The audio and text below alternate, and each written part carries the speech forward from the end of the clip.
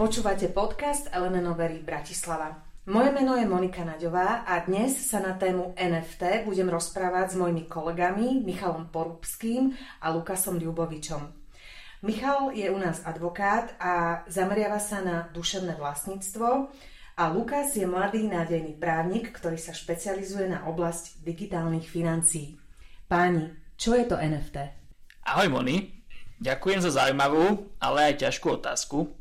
V prvom rade by som len rád upresnil, že teda ani ja, ani Lukas nie sme developeri, ani ľudia z IT, ale sme právnici. A teda aj v rámci dnešného podcastu sa nad otázkou, čo je to NFT, budeme v prvom rade zamýšľať z pohľadu právneho a teda toho, kde vidíme pridanú hodnotu toho, aby sme vôbec my dvaja o tom rozprávali. Dnes budeme používať celkom dosť anglických názvov a anglické terminológie, keďže slovenské ekvivalenty by mohli v tejto debate spôsobiť viac škody ako užitku, ale teda verím, že niektoré slovenské výrazy sa aj v tejto oblasti zavedú a budeme ich používať častejšie v budúcnosti. Väčšina ľudí si pri spojení NFT predstaví predražené digitálne obrázky opíc, ale dnes s Lukasom skúsime ísť trochu hlbšie. V angličtine sa rozprávame o niečom, čo sa nazýva Non-fungible token, a to spojenie non-fungible najlepšie môžeme vnímať alebo najlepšie ho preložíme ako nezameniteľné. NFT je unikátny kryptografický záznam na DLT systéme alebo teda na blockchaine, ktorého obsahom sú metadáta v podobe odkazu a teraz buď na digitálny obsah alebo ako povieme v rámci dnešného podcastu na nejaké podkladové aktívum.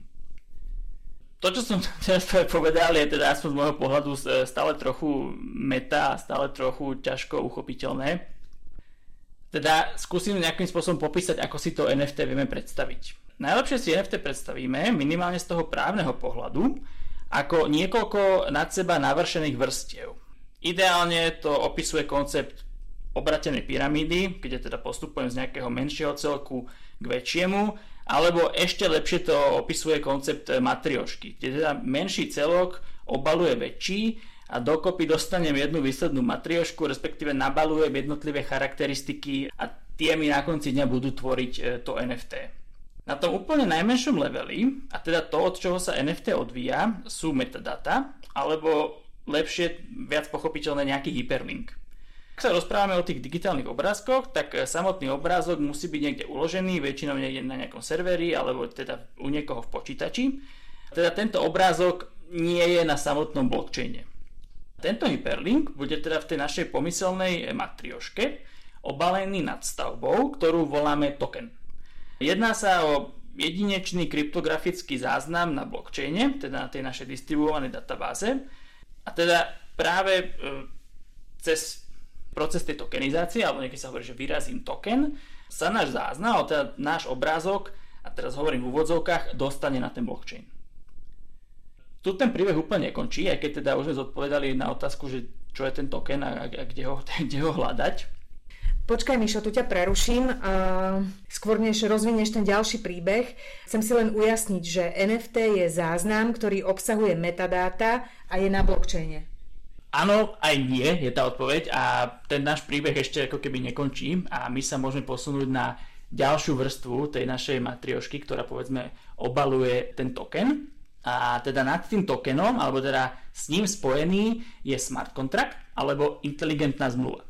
A tento terminus technicus je trošku ako morské prasa, ktoré nie je ani morské a ani prasa. Smart contract teda nie je ani veľmi smart a nie je ani veľmi zmluvou.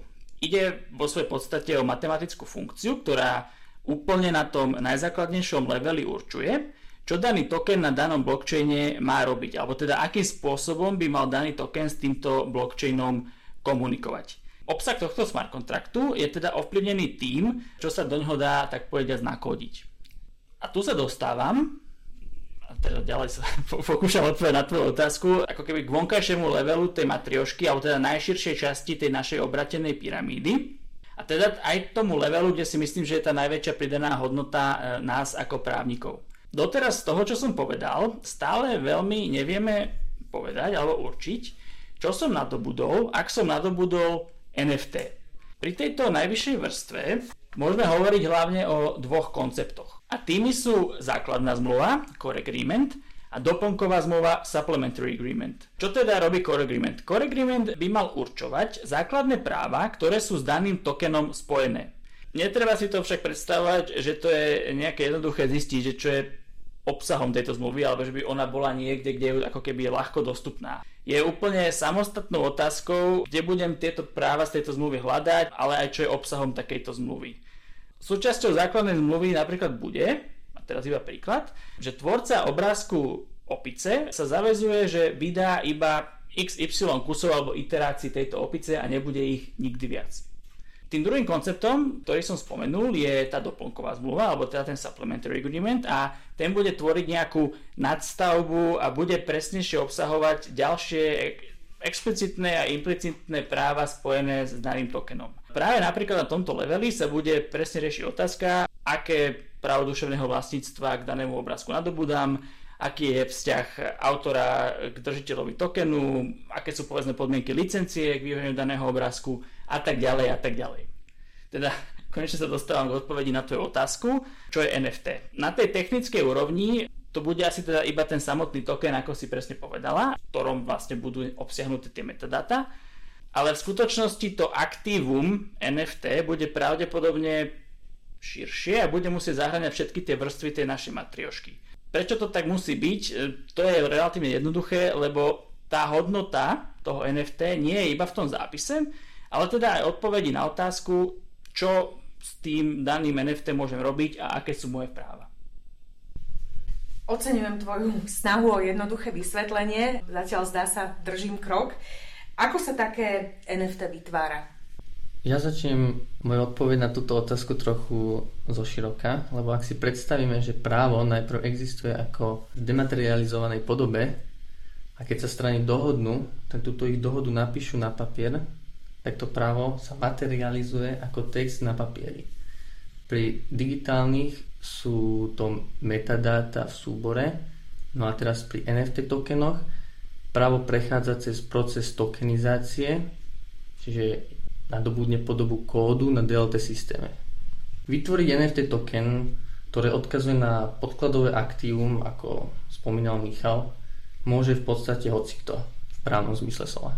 A teda takýto odkaz v tom NFT tokene nepredstavuje hneď porušenie autorských práv, ak by to podkladové aktívum bolo nejaké umelecké dielo. Problém môže nastať, ak by tvorca NFT tokenu začal vo veľkom profitovať z predaja týchto tokenov, ktoré odkazujú na podkladové aktívum, ktoré vlastní niekto iný. Toto sú otázky, ktoré ešte stále sú otvorené a bude to riešiť pravdepodobne judikatúra v závislosti od jednotlivých prípadov. Ak by som to mal prirovnať k nejakému inštitútu, čo existuje u nás v slovenskom práve, tak v autorskom zákone nájdeme databázu, kde tvorca databázy nadobudne autorské právo k spôsobu, akým zoradil jednotlivé diela, ale nenadobúda vlastníctvo tým samotným dielam, ktoré sú tam. No a aby som teda zhrnul, tak tvorca NFT si má dať pozor, aby neporušil autorské práva alebo iné vlastnícke práva podkladovému aktívu, na ktoré odkazuje. No a na druhej strane kupujúci takéhoto NFT tokenu by si mal spraviť domácu úlohu a zistiť, či nadobúda len vlastníctvo k samotnému NFT tokenu, alebo nadobúda aj ďalšie vlastnícke alebo iné práva k podkladovému aktívu. No a čo sa týka technického postupu, tak to len veľmi zjednodušene poviem v 4 krokoch. Prvý krok by bol si vybrať konkrétny blockchain, napríklad Ethereum alebo Solanu. Druhý krok špecifikovať tento NFT token, to znamená vymysleť mu názov, určiť koľko ich bude v obehu. Tretí krok, a ten je aj veľmi dôležitý, je spraviť audit toho kódu, čiže skontrolovať bezpečnosť smart kontraktu. No a štvrtý krok bude len to samotné spustenie na blockchaine.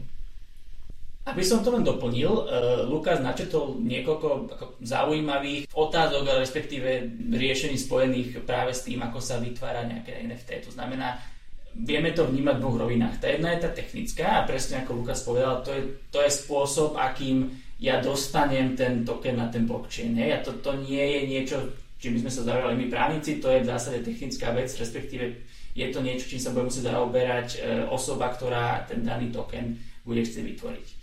Tá druhá potom zaujímavá otázka, ktorú pri tej tvorbe Lukas načrtol, tak tá je presne tá, že a je dobré, keď človek v hlave to začne hneď rozlišovať a minimálne my ako v právnici to sa snažíme nad tým takto rozmýšľať. A to je presne to, že treba rozlišovať ten záznam na tom, ale respektíve ten kryptografický podpis na tom blockchaine, ten token, a treba rozlišovať to podkladové aktívum. To nie je jedno a to isté. Ako som popisoval v tej prvej odpovedi na tú prvú otázku, tak to podkladové aktívum, a teraz, aby to bolo jednoduché, predstavme si to ako ten obrázok, tak ten niekde sedí a ten môže sedieť na serveri v mojom počítači. On sa samotne nenachádza na tom blockchaine, ale môže prísť niekto a ten na tom blockchaine vyrazí ten token, tým pádom ako keby premietne, a teraz nazvem to tak veľmi všeobecne niečo, povedzme nejaké právo, a ako povedal Lukas, to, či to je vlastnícke právo, či to je iné právo užívateľské, o tom sa ešte budeme rozprávať, ale tým pádom urobí nejakú pečiatku toho podkladového aktíva na tom blockchaine. A tým kvázi vzniklo to NFT a my sa potom môžeme ďalej zamýšľať, s akými právami vzniklo, a opäť vracem sa k tej pyramíde na tie levely, to znamená aj na ten smart kontrakt, o ktorom hovorí Lukas, a o tom, či je teda zauditovať ho a čo teda ten smart kontrakt robí, ale potom aj na tie ďalšie core agreement a ten supplementary agreement, ktoré nejakým spôsobom mi hovoria, čo som vyrazil na tom blockchaine. Čiže vytvorenie takého NFT si vyžaduje nemalú prípravu. A aké druhy NFT existujú? Deliť NFTčka môžeme podľa rôznych kritérií. Napríklad podľa blockchainu, na ktorom existujú, alebo podľa podkladového aktíva, na ktoré odkazujú. A toto delenie budeme používať aj na účely tohto podcastu. Podkladové aktívum môže byť buď digitálne alebo fyzické. Digitálne aktíva si najlepšie predstaviť, ako už bolo naznačené Mišom, tu tie obrázky, pesničky a tak ďalej. Takže ide o music NFTs, collectibles, artworks a iné. Súčasne NFTčka sa začali používať aj v gaming industrii, a tam našli aj veľmi zaujímavé využitie, ktoré sa týka vlastníctva toho digitálneho obsahu, ale to si tiež ešte neskôr povieme.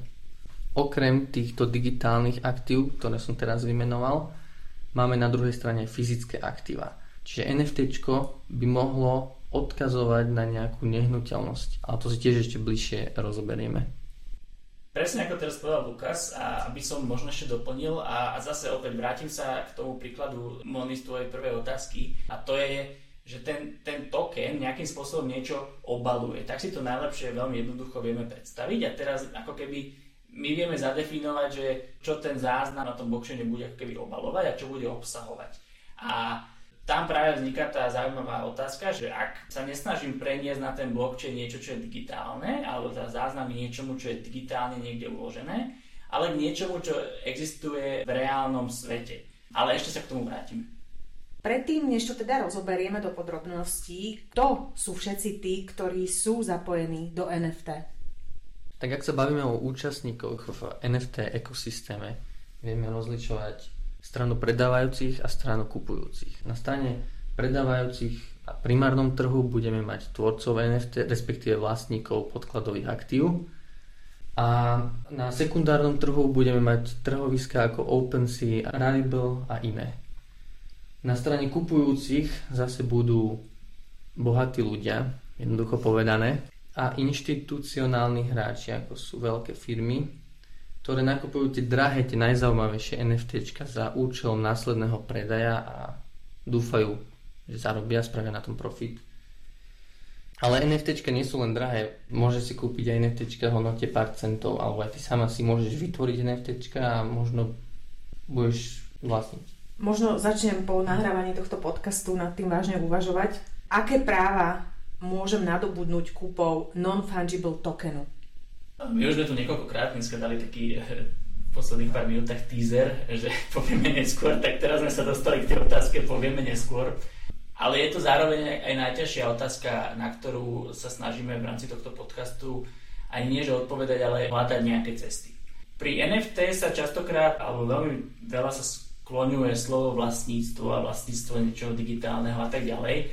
Ale už sme trochu naznačili, že to nie je úplne presné. Práve to, prečo to nie je presné, je to rozdeľovanie toho podkladového aktíva a toho, čo je zapísané na tom blockchaine. A to nemusí byť ako keby jedna a tá istá vec. Zároveň, ako sme naznačili v odpovedi na prvú otázku, v rámci NFTs sa rozprávame o nejakých zmluvách alebo nejakých zmluvných vzťahoch, nejakých právnych vzťahoch, ktoré s nadobudnutím toho NFT vznikajú. Ono je to takto veľmi jednoducho povedané, ale o to ťažšie je zistiť, že kde by som mal tieto práva a tieto vzťahy hľadať. Pretože priamo na tom blockchaine, alebo ja ich nenájdem v tom tokene. Ja tam nájdem ten smart kontrakt, ale a teda asi by ma možno vedeli opraviť niekto, kto je technicky zdatný a je developer a pracuje s tým, ale na konci dňa on je asi relatívne jednoduchý, respektíve on len hovorí, čo viem naprogramovať na tom blockchaine, aby ten token robil. Ale už mi nevie, aspoň dnes mi nevie, odpovedať na otázku, aké práva ja som s tým tokenom, ktorý som si kúpil, s tým NFTčkom nadobudol. To znamená, asi môžem hovoriť o tom, že som nadobudol vlastníctvo k nejakému digitálnemu obsahu, iba v prípade, ak naozaj v rámci týchto zmluvných vzťahov, ktoré vznikajú kúpou toho NFT, ja som to vlastníctvo kvázi nadobudol, respektíve mi ho niekto bol ochotný mi to vlastníctvo posunúť k tomu danému digitálnemu obsahu. Je to ale úplne iné, keď sa rozprávame o tých fyzických aktívach, ktoré existujú v reálnom svete, teda napríklad nehnuteľnosti alebo aj čokoľvek iné. Tam asi nemôžem hovoriť o tom, že v prípade, ak nadobudnem token na nejakom blockchaine, tak zároveň bolo na mňa prevedené vlastníctvo, povedzme, k danej nehnuteľnosti, len aby to bolo zjednodušené. Kde teda hľadať tie práva? Musíme ich hľadať v tých zmluvách, v tej základnej, v tej core a v tej doplnkovej. Tam mi teda asi dá aj odpoveď, čo som nadobudol, a nie je to jednotné miesto. To znamená, nikde, keď ja si kupujem nejaký token, nejaké NFTčko, tak tam nemám pod nejakú zmluvu a tam mi teda povie. To znamená, že niektoré tie práva budú nejakým spôsobom implicitné, to znamená nepísané. Niektoré tie práva budú niekde verbalizované, napríklad autorom, a teraz to môže byť napríklad sľub daného autora, že z tohto obrázku vytvorí len 100 rôznych mutácií a viac ich už nevytvorí. A potom tam budú rôzne ako keby doplnkové vzťahy alebo doplnkové podmienky, ktoré mi budú nejakým spôsobom tvoriť to, čo som s tým daným tokenom nadobudol. Aby som nehovoril to abstraktne, napríklad v prípade, ak nejaký umelec alebo nejaký vývojár vytvorí nejaký digitálny obrázok, on napríklad na stránke môže mať napísané podmienky, čo s týmto digitálnym obrázkom v prípade, ak si ho na danom blockchaine kúpim, môžem robiť. A to už presne bude nejakým spôsobom, nejaký zmluvný vzťah, nejaká dohoda, ktorá mňa bude ďalej mi povie, či som si kúpil mačku vo vreci alebo nie. Čo ale asi vieme s istotou povedať, je, že primárnym účelom NFT, keď sa to tak hovorí, asi nebude nadobúdanie vlastníctva, respektíve bude to iba možnosť disponovať daným tokenom na tom blockchaine v zmysle toho, ako je ten smart contract napísaný, a tým pádom nadobúdam niečo, čo niektorí hovoria, a teda viem, že aj Lukas to tak nazýva, po anglicky bragging rights, alebo právo machrovať. To znamená, že právo niekomu povedať, že aha, ja som si kúpil tento digitálny obsah na danom blockchaine a je to tam zapísané, že som to ja, a je to tam zaznamenané a nedá sa to zmeniť a tak ďalej. Ale asi úplne nebudem, dokiaľ to tam vyslovene nebude niekde uvedené, alebo dokiaľ tak nebudem môcť povedať, že ja som nadobudol vlastníctvo k danému aktívu. Ale Lukas, prosím, doplň ma kľudne. Dobre to hovorí všetko. Ak nebude uvedené napríklad v tom supplementary agreemente, ako si vysvetloval, tak naozaj ty nadobudneš len ten NFT token a žiadne iné práva. Ak to podkladové aktívo je umelecké dielo, tak nenadobúdaš ďalšie majetkové práva k tomu umeleckému dielu. Hej. Páči sa mi to machrovanie, takže machrovať môžem, ale reálne nedržím nič v rukách. Už si niečo spomenul v predchádzajúcej odpovedi, ale aká je teda súčasná právna regulácia NFT? Tá jednoduchá odpoveď je, že žiadna. To znamená, nemáme žiadnu komplexnú úpravu, či už na úrovni Slovenska alebo na úrovni Európskej únie, ktorá by nám NFT nejakým spôsobom definovala.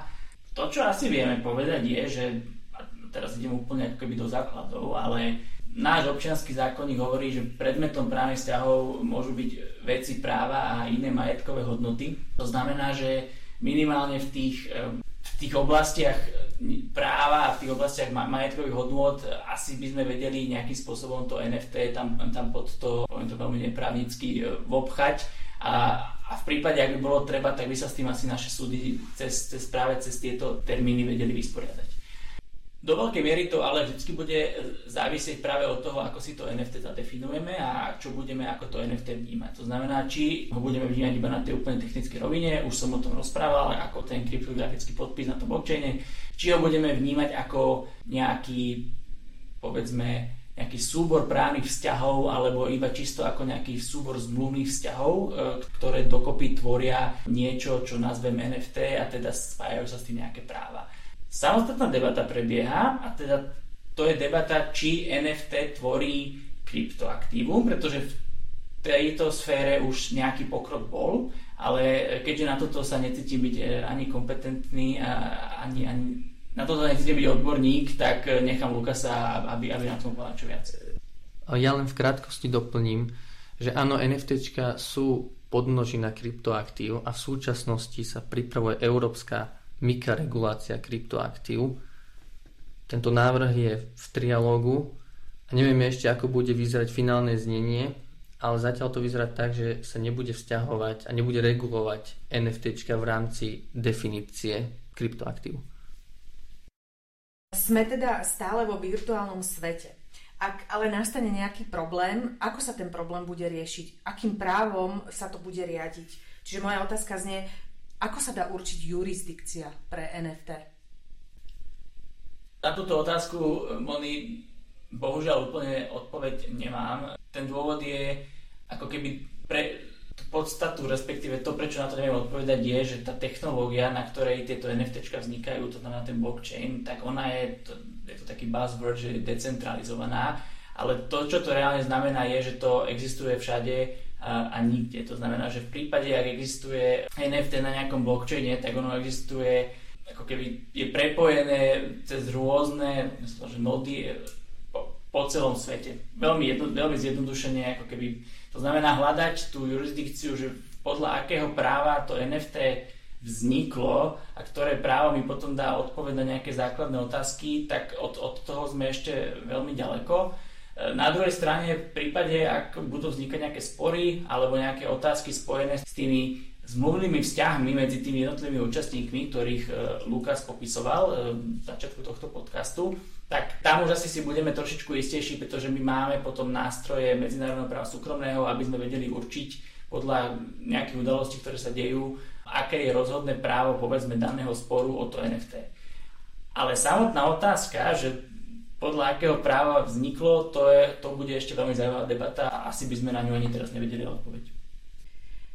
Posuňme sa trošku ďalej. Ja keď som sa pripravovala na tento podcast, tak som si našla aj také slovné spojenie, že frakcia NFT. Vedeli by ste mi to prosím vysvetliť? Ja by som ti to skúsil vysvetliť.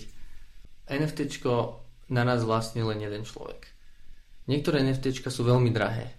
A na to, aby sa našli peniaze k tým drahým, tak sa vytvoria frakcie tomu NFTčku. A tie frakcie sa predajú iným ľuďom, ktorí nemajú toľko veľa peňazí, ale majú záujem mať ako keby podielové spoluvlastníctvo na tom jednom NFTčku, na tom drahom. No čiže jedno NFT vlastne viacerí. Presne tak. A výhody toho sú, že sa ľahšie nájdu peniaze na to jedno NFTčko a zvýši sa likvidita. Ja by som ešte doplnil, a to opäť začína byť hravé a zaujímavé, tak keď sa vrátime k tomu, že to NFT do toho blockchainu môže byť zabalené podkladové aktívum, ktoré existuje v reálnom svete, tak práve táto technológia mi umožní to, že viem z niečoho fyzického vytvoriť nejaké časti alebo nejaké frakcie, povedzme nejaké ideálne časti. Ten úplne jednoduchý príklad, alebo taký, ktorý si asi každý hneď predstaviť, je nejaký drahý obraz, poviem Mona Lisa, ale môže to byť akýkoľvek drahý obraz, ktorý sám o sebe predstavuje má veľkú hodnotu a aj tým pádom aj veľkú cenu. Ak by sa niekto rozhodol tento obraz predávať prostredníctvom technológie blockchainu a potom prostredníctvom NFTčka, tak by mohol spraviť takú vec, že by spravil frakcie toho NFTčka, ktoré by rozdelil na menšie kúsky a jednotliví, nazveme ich investori, by investovali do týchto frakcií a dokopy spolu by mali právo k tomu jednému NFT, ktoré by stálo nad týmto podkladovým aktívom, ktorým by bol povedzme ten fyzický obraz. To znamená, nikto by nevlastnil konkrétnu časť toho obrazu, ale všetci by sme mali nejaké ideálne podiely, ktoré sme si kúpili a ktoré by sa viazali k tomu NFT. Je to len jeden z príkladov, akým spôsobom sa táto technológia môže do budúcnosti používať a bez toho, aby sme NFT vnímali iba ako nejakú výstrelku nejakých digitálnych obrázkov, opíc a tak ďalej. To znamená, možno tým narážam Moni, ale na tvoju ďalšiu otázku. Nepozeraj mi do scenára, lebo ja som sa chcela vrátiť ešte k tej Monie Líze. To znamená, že ona síce visí v Louvri, ale ja spolu s ostatnými investormi môžem vlastniť ako keby jej úsmev, dajme tomu. Ak tomu správne rozumiem. Presne tak, ale všetci vlastníte úsmev naraz a zároveň všetci vlastníte celý obraz naraz. Dobre, sme právnická kancelária. Vráťme sa späť od Mony Lízy na zem. Aké využitia môžeme očakávať od NFTčok v budúcnosti? Možno hneď v tom finančnom sektore ja vidím využitie, ak máme to drahé NFTčko, čo má hodnotu niekoľko miliónov, tak môžeš to použiť ako kolaterál pri úverovej transakcii. Takéto zmluvy už v súčasnosti aj existujú, aj sa NFTčka využívajú ako záloh. Alebo ešte sa vrátim k tomu digitálnemu obsahu, čo sme riešili hneď na začiatku. Tak ak si kúpim digitálny obsah v hre, nejakú postavičku, tak ja vlastne nevlastním ten digitálny obsah, ja mám len právo to využívať na tej platforme. Ale ak jedného dňa platforma zanikne, s tým zanikol aj môj digitálny obsah.